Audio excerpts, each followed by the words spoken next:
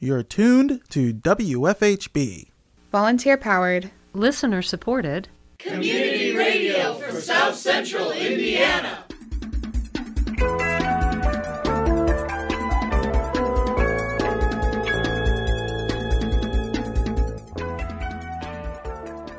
Good afternoon. Reporting for WFHB, this is Brandon Blewett. And I'm Cade Young. This is the WFHB local news for Monday, July 24th, 2023. In today's feature report, local journalist Dave Askins of the B-Square Bulletin provides a report on a closure of Lower Cascades Park from the media outlet's Morning Bulletin. More in the bottom half of tonight's program. It's a space where they can figure out where their place is in the world and how they can contribute to that global community through the actions they take locally. That's local Girl Scout leader Holly Bales Hall. She's looking for volunteers to help Scouts in Monroe County and Owen County discover, connect, and take action. Hear more later in the show on a new episode of Activate. But first, your daily headlines. The Monroe County Commissioners met on July 19th. At the meeting, the board approved the B-Tech Fire and Security Agreement for the Justice Building. The agreement will supply the Justice Building with a replacement of the current swipe lock systems on 2 doors. I'll try to be quick so we don't have to break out sack lunches to get me through this. So.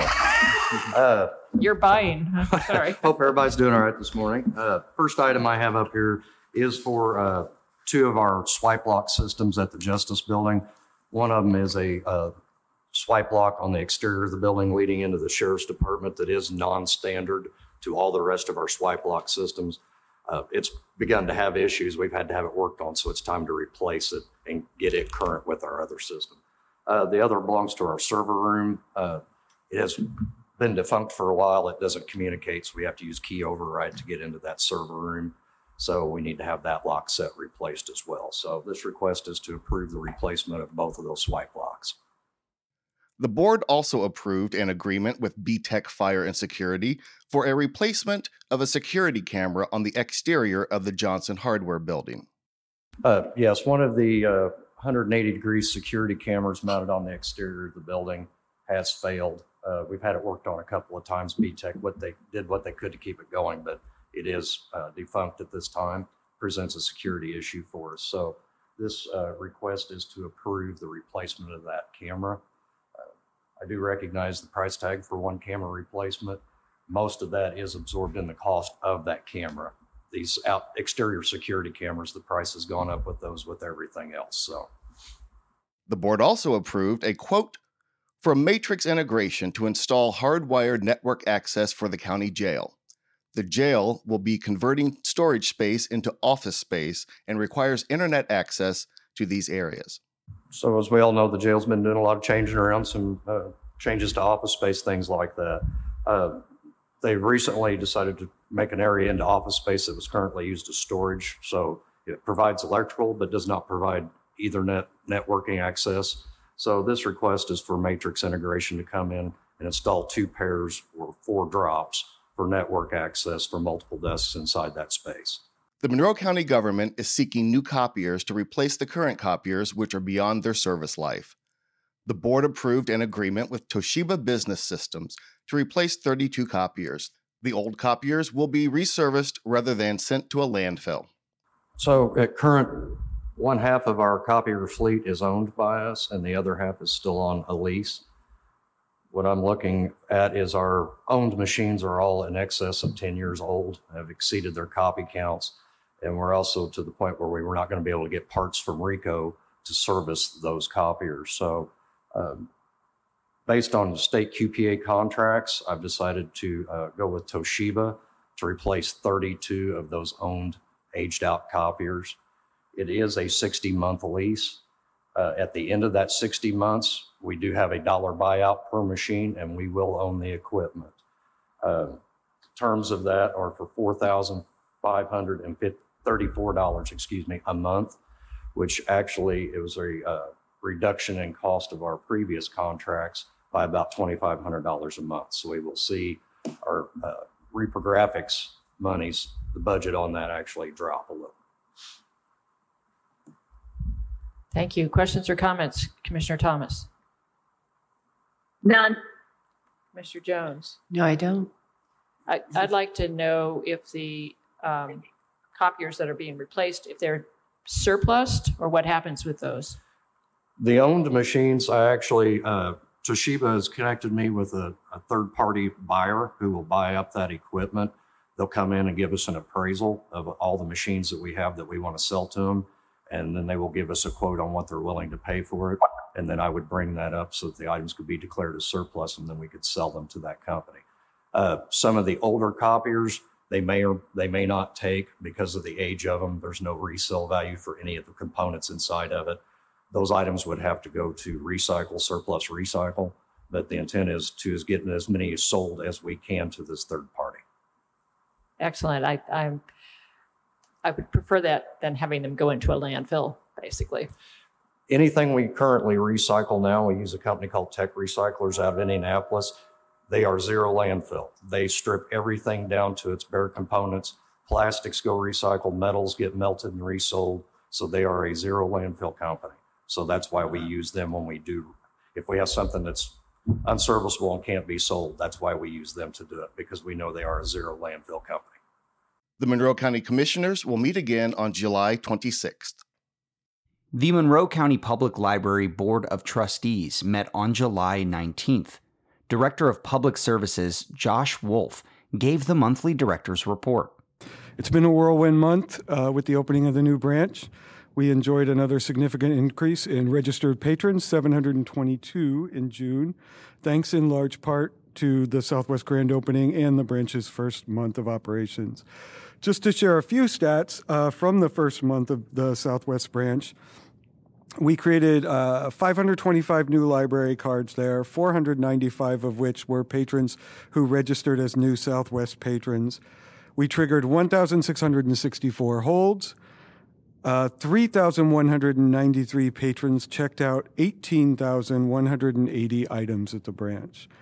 And 9,935 items were checked in at Southwest, although many of them were routed back here. We do expect to have door count statistics beginning in August, but we are doing a little fine-tuning and tweaking of the RFID readers and the software that comes with those. So hopefully we'll have solid numbers on the door count gate system then. Also, just want to talk briefly about the summer reading. The Children's Services is on track to reach pre-pandemic levels of participation.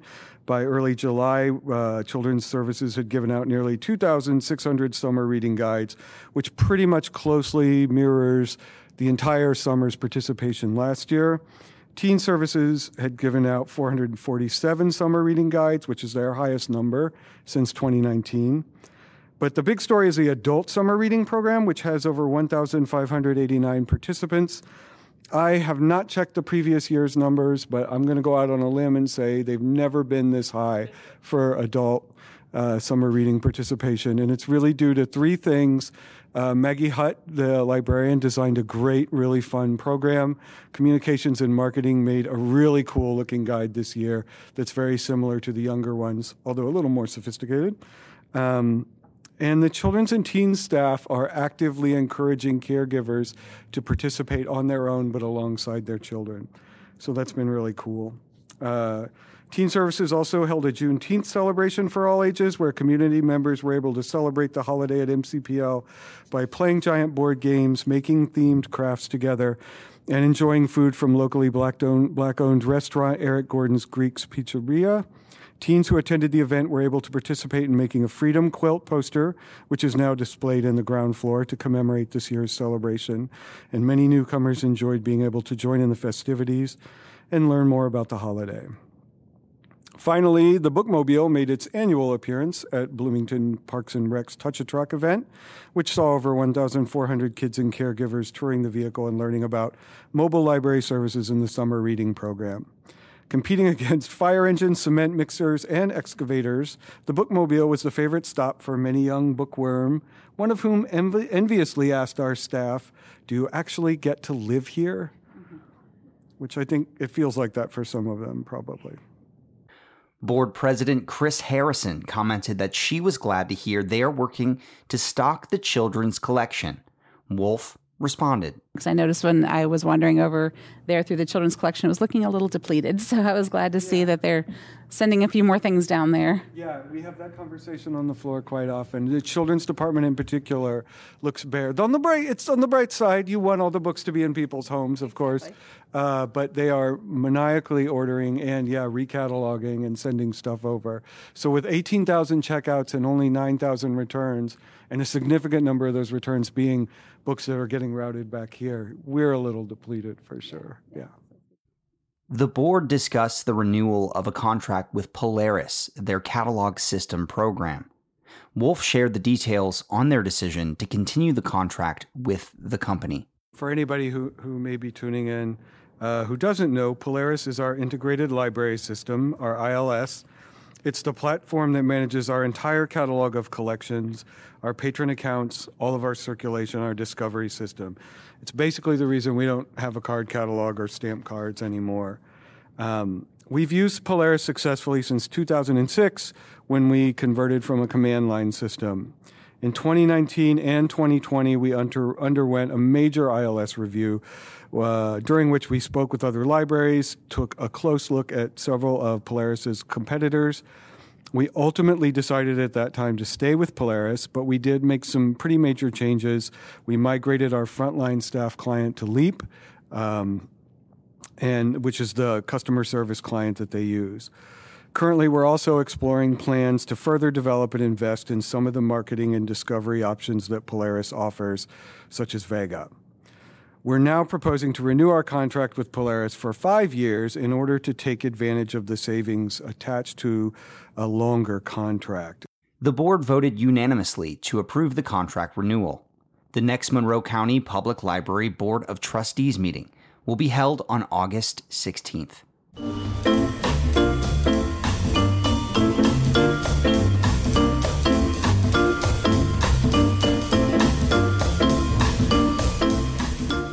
In today's feature report, local journalist Dave Askins of the B Square Bulletin provides a report on a closure of Lower Cascades Park from the media outlet's Morning Bulletin. Return to Dave Askins for more.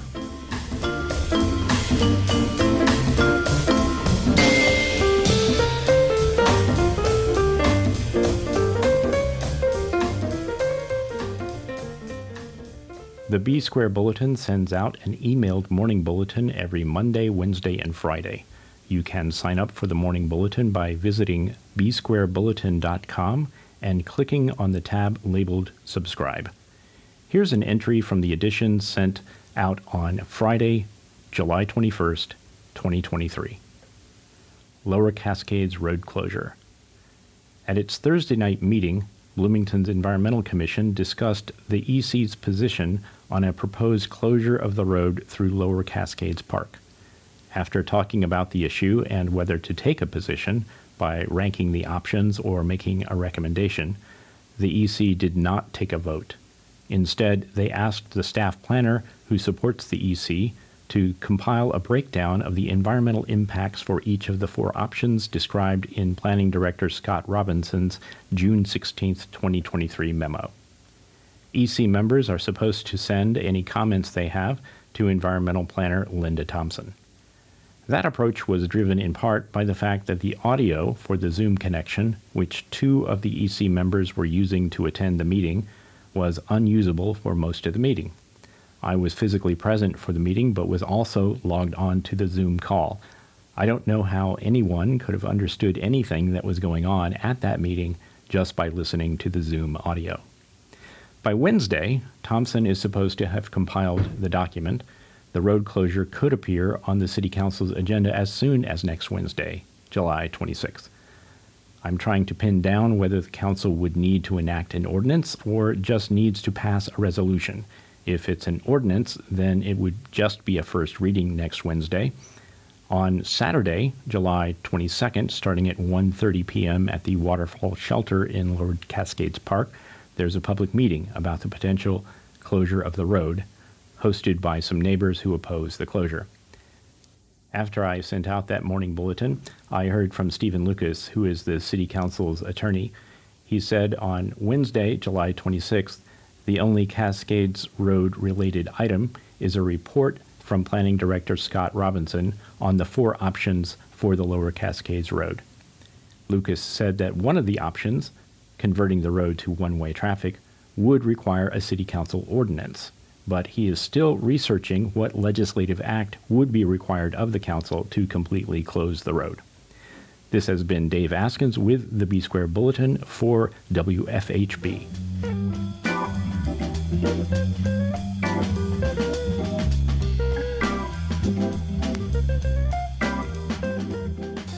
Holly Bales Hall joined Girl Scouts in 5th grade, and it was a deeply formative experience for her. Now she pays it forward as the scout leader for her daughter's troop, helping the next generation of Girl Scouts discover, connect, and take action to make the world a better place. Activate is a partnership between WFHB and the City of Bloomington Volunteer Network, working together to build a strong, healthy, and engaged community. You can hear more about volunteer opportunities in the WFHB listening area at bloomingtonvolunteernetwork.org or by emailing getconnected@bloomington.in.gov.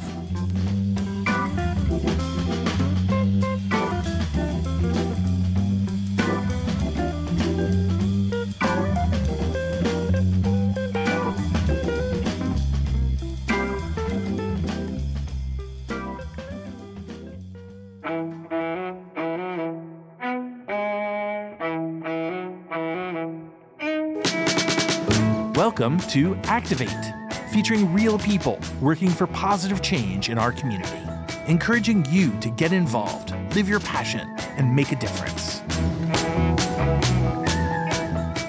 Hi, I'm Holly Bales Hall from Girl Scouts of Central Indiana. Girl Scouting is a national organization. It's been around since 1912, and its purpose is to help grow girls or build girls of courage, character, and confidence who are going to make the world a better place. And that's pretty much been their mission since they began in 1912, and still to this day are doing the same thing. It's a space where girls can be innovative. They can ask questions and take an adventure to figure it out. It's a space where they can make friends from all over the world and figure out where their place is in the world and how they can contribute to that global community through the actions they take locally. That's pretty much what Girl Scouting is for any girl aged 5 to 18 years old. The national organization breaks down into councils, and our council happens to be Girl Scouts of Central Indiana. And specifically here in Monroe County, we are part of a service unit, and that is a combined unit of Monroe and Owen counties. We partner with all sorts of organizations. I mean, we can do it through a church. We can do it with Boys and Girls Club. We can do it with Girls Inc. We have troops in those areas and support their missions as well. You know, I'm getting a little teary-eyed to think about this, but my dad and mom were wonderful, maybe role models is the word I really want to use, in community service. And my dad was really active in Boy Scouts. He was an Eagle Scout. And he said, well, I want that for you. In 5th grade, I joined a Girl Scout troop. So I was a girl in Girl Scouts. Girl Scouting, I learned how to do archery. I learned how to canoe. I learned how to sail a boat. I know how to tie knots. I can rock climb. I can rappel. I can, do a climbing wall. I can set up a tent. I can light a fire with one match. But I learned those from my leaders. And I passed that love on to my Girl Scouts, and they're passing that on to the little kids that they're working with now. It's kind of fun to see. The whole point is for them to become community-minded and to give back to the community. So you'll see them volunteering at the animal shelter or at the food bank, or, it's not about just we have this group of people and we hold them close. No, it's about teaching them how to support their entire community and how they can make a difference and thereby make a difference in the world. Anybody can be a member of Girl Scouts. Any girl or person who identifies as a girl can be a Girl Scout. Any adult can be a member, as long as they're over 18 years old. To be a volunteer, however, you do have to get a background check, and you have to take training for the position you want to be part of, so that they're ensuring the safety of everybody and that you know what you're doing. You're not just going blindly into it. And as a leader, you get lots of training. You get lots and lots and lots of support, both nationally at the local council and at the local county level, the volunteer level. You can come and help with an event, one-time, one-shot deal. You can work 1 week of day camp or part-time as a volunteer. You can go out to camp if you like outdoor stuff. You can help at a music event, one day, one small event, 1 hour of your time.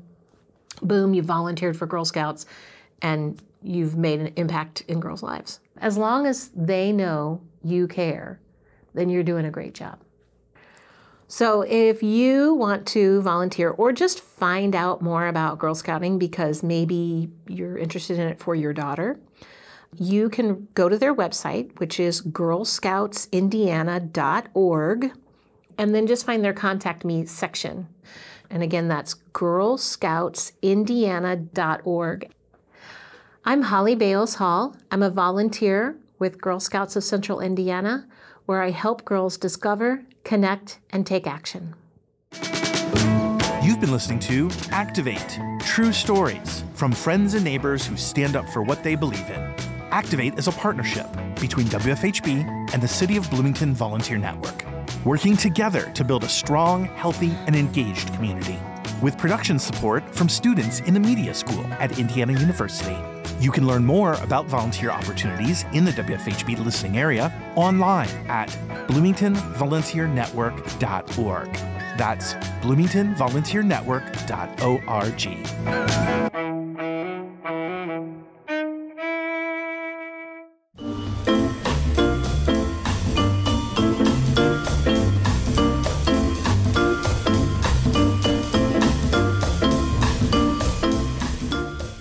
Up next, we turn to WFHB sports correspondent Leo Pies for his latest report on the rise of pickleball.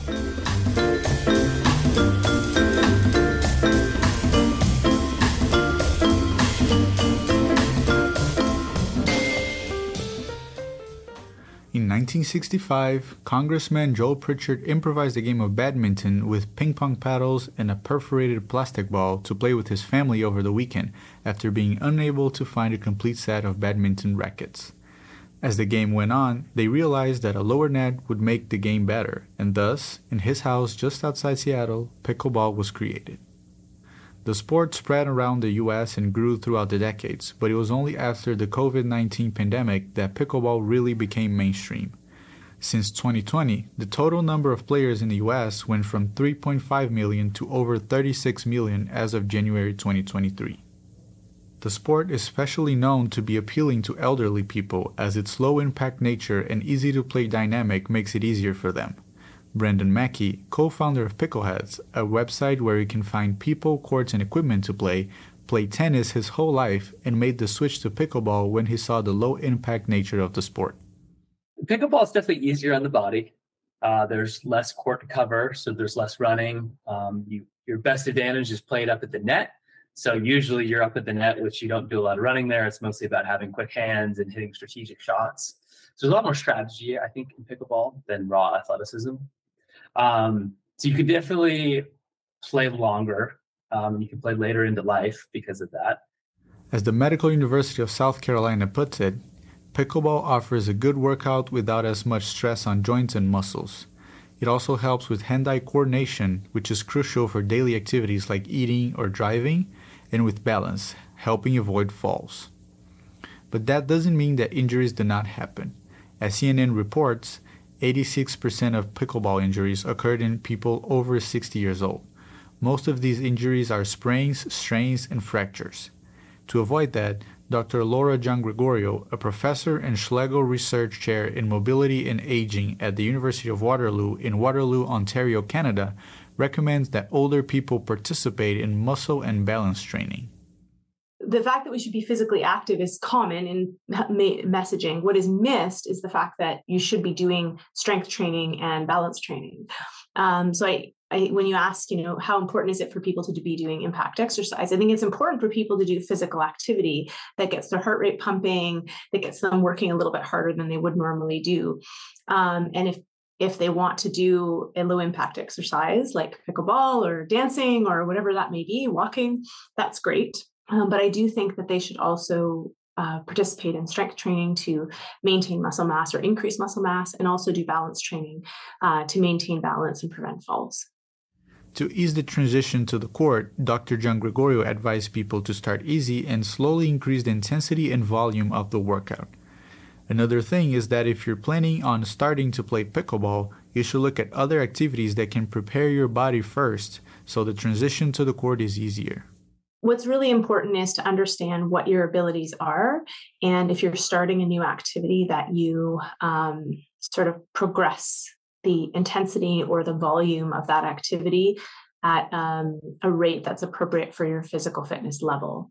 So if someone starts and they're already an athlete, it's probably really easy for them to jump in to another type of sport because they have the physical abilities. So if someone has never played a sport and is not physically active, then they need to kind of start, if they're going to start something new, they want to start at a lower intensity and progress the intensity over time, or they want to start at a low volume of activity and progress over time. So for example, use the example of pickleball. So if they might not want to enter a pickleball tournament where they have to play 4 games if they've never played before, because that's a high volume of activity, right?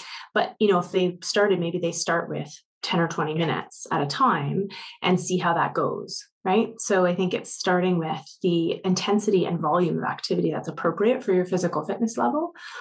The other thing is, if you want to do an activity, it might be a good idea to think about what other things you can do to condition your body to be prepared for those activities. So there are actually studies showing, more and more injuries showing up because of pickleball, because people are, who are not physically active are jumping into these pickleball leagues and then they're falling and they're hurting themselves. So, if you want to play pickleball, then maybe you think about doing some balance exercises and doing some strength exercises and, getting more physical activity generally so that you are conditioned and physically fit enough to play the sport that you want to play. But pickleball is not only for elderly people. The sport is attracting a younger audience, especially after the pandemic, as Mackie points out. And the rise in popularity among younger people can partly explain the spike in numbers of players. For decades, it was only played in senior communities in Florida and Arizona. And I think the pandemic was an important catalyst to bring it to younger people. If you think about that time, the gyms were shut down. A lot of the typical outlets to get activity for younger folks weren't available. And pickleball provided a great opportunity for that. You could go outside, play, socialize responsibly. And I think a lot of young people found the sport, myself included, during that time period.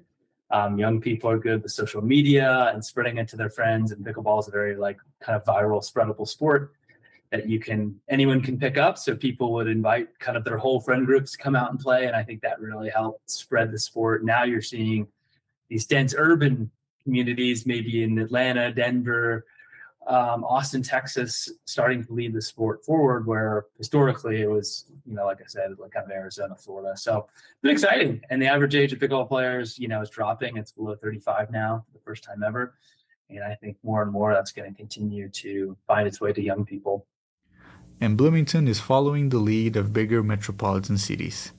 Alex Lynn, a Bloomington resident, started to play pickleball after a family trip to South Carolina and hasn't stopped since.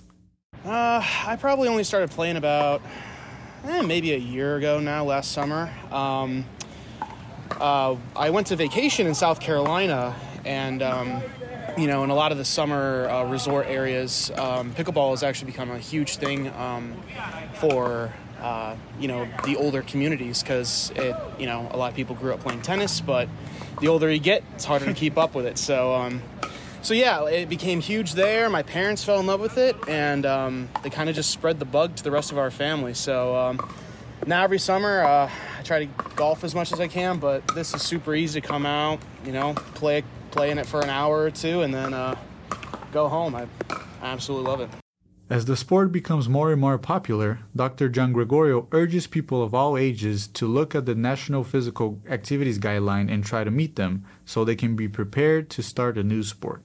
Also encouraging people to meet national physical activity guidelines. So if you're not already out there, walking and doing other types of running or dancing or doing other types of physical activity, or if you're not doing strength training or not doing balance training, incorporating those things in addition to the pickleball, or maybe before you start, so that you get yourself ready to be doing those things, right?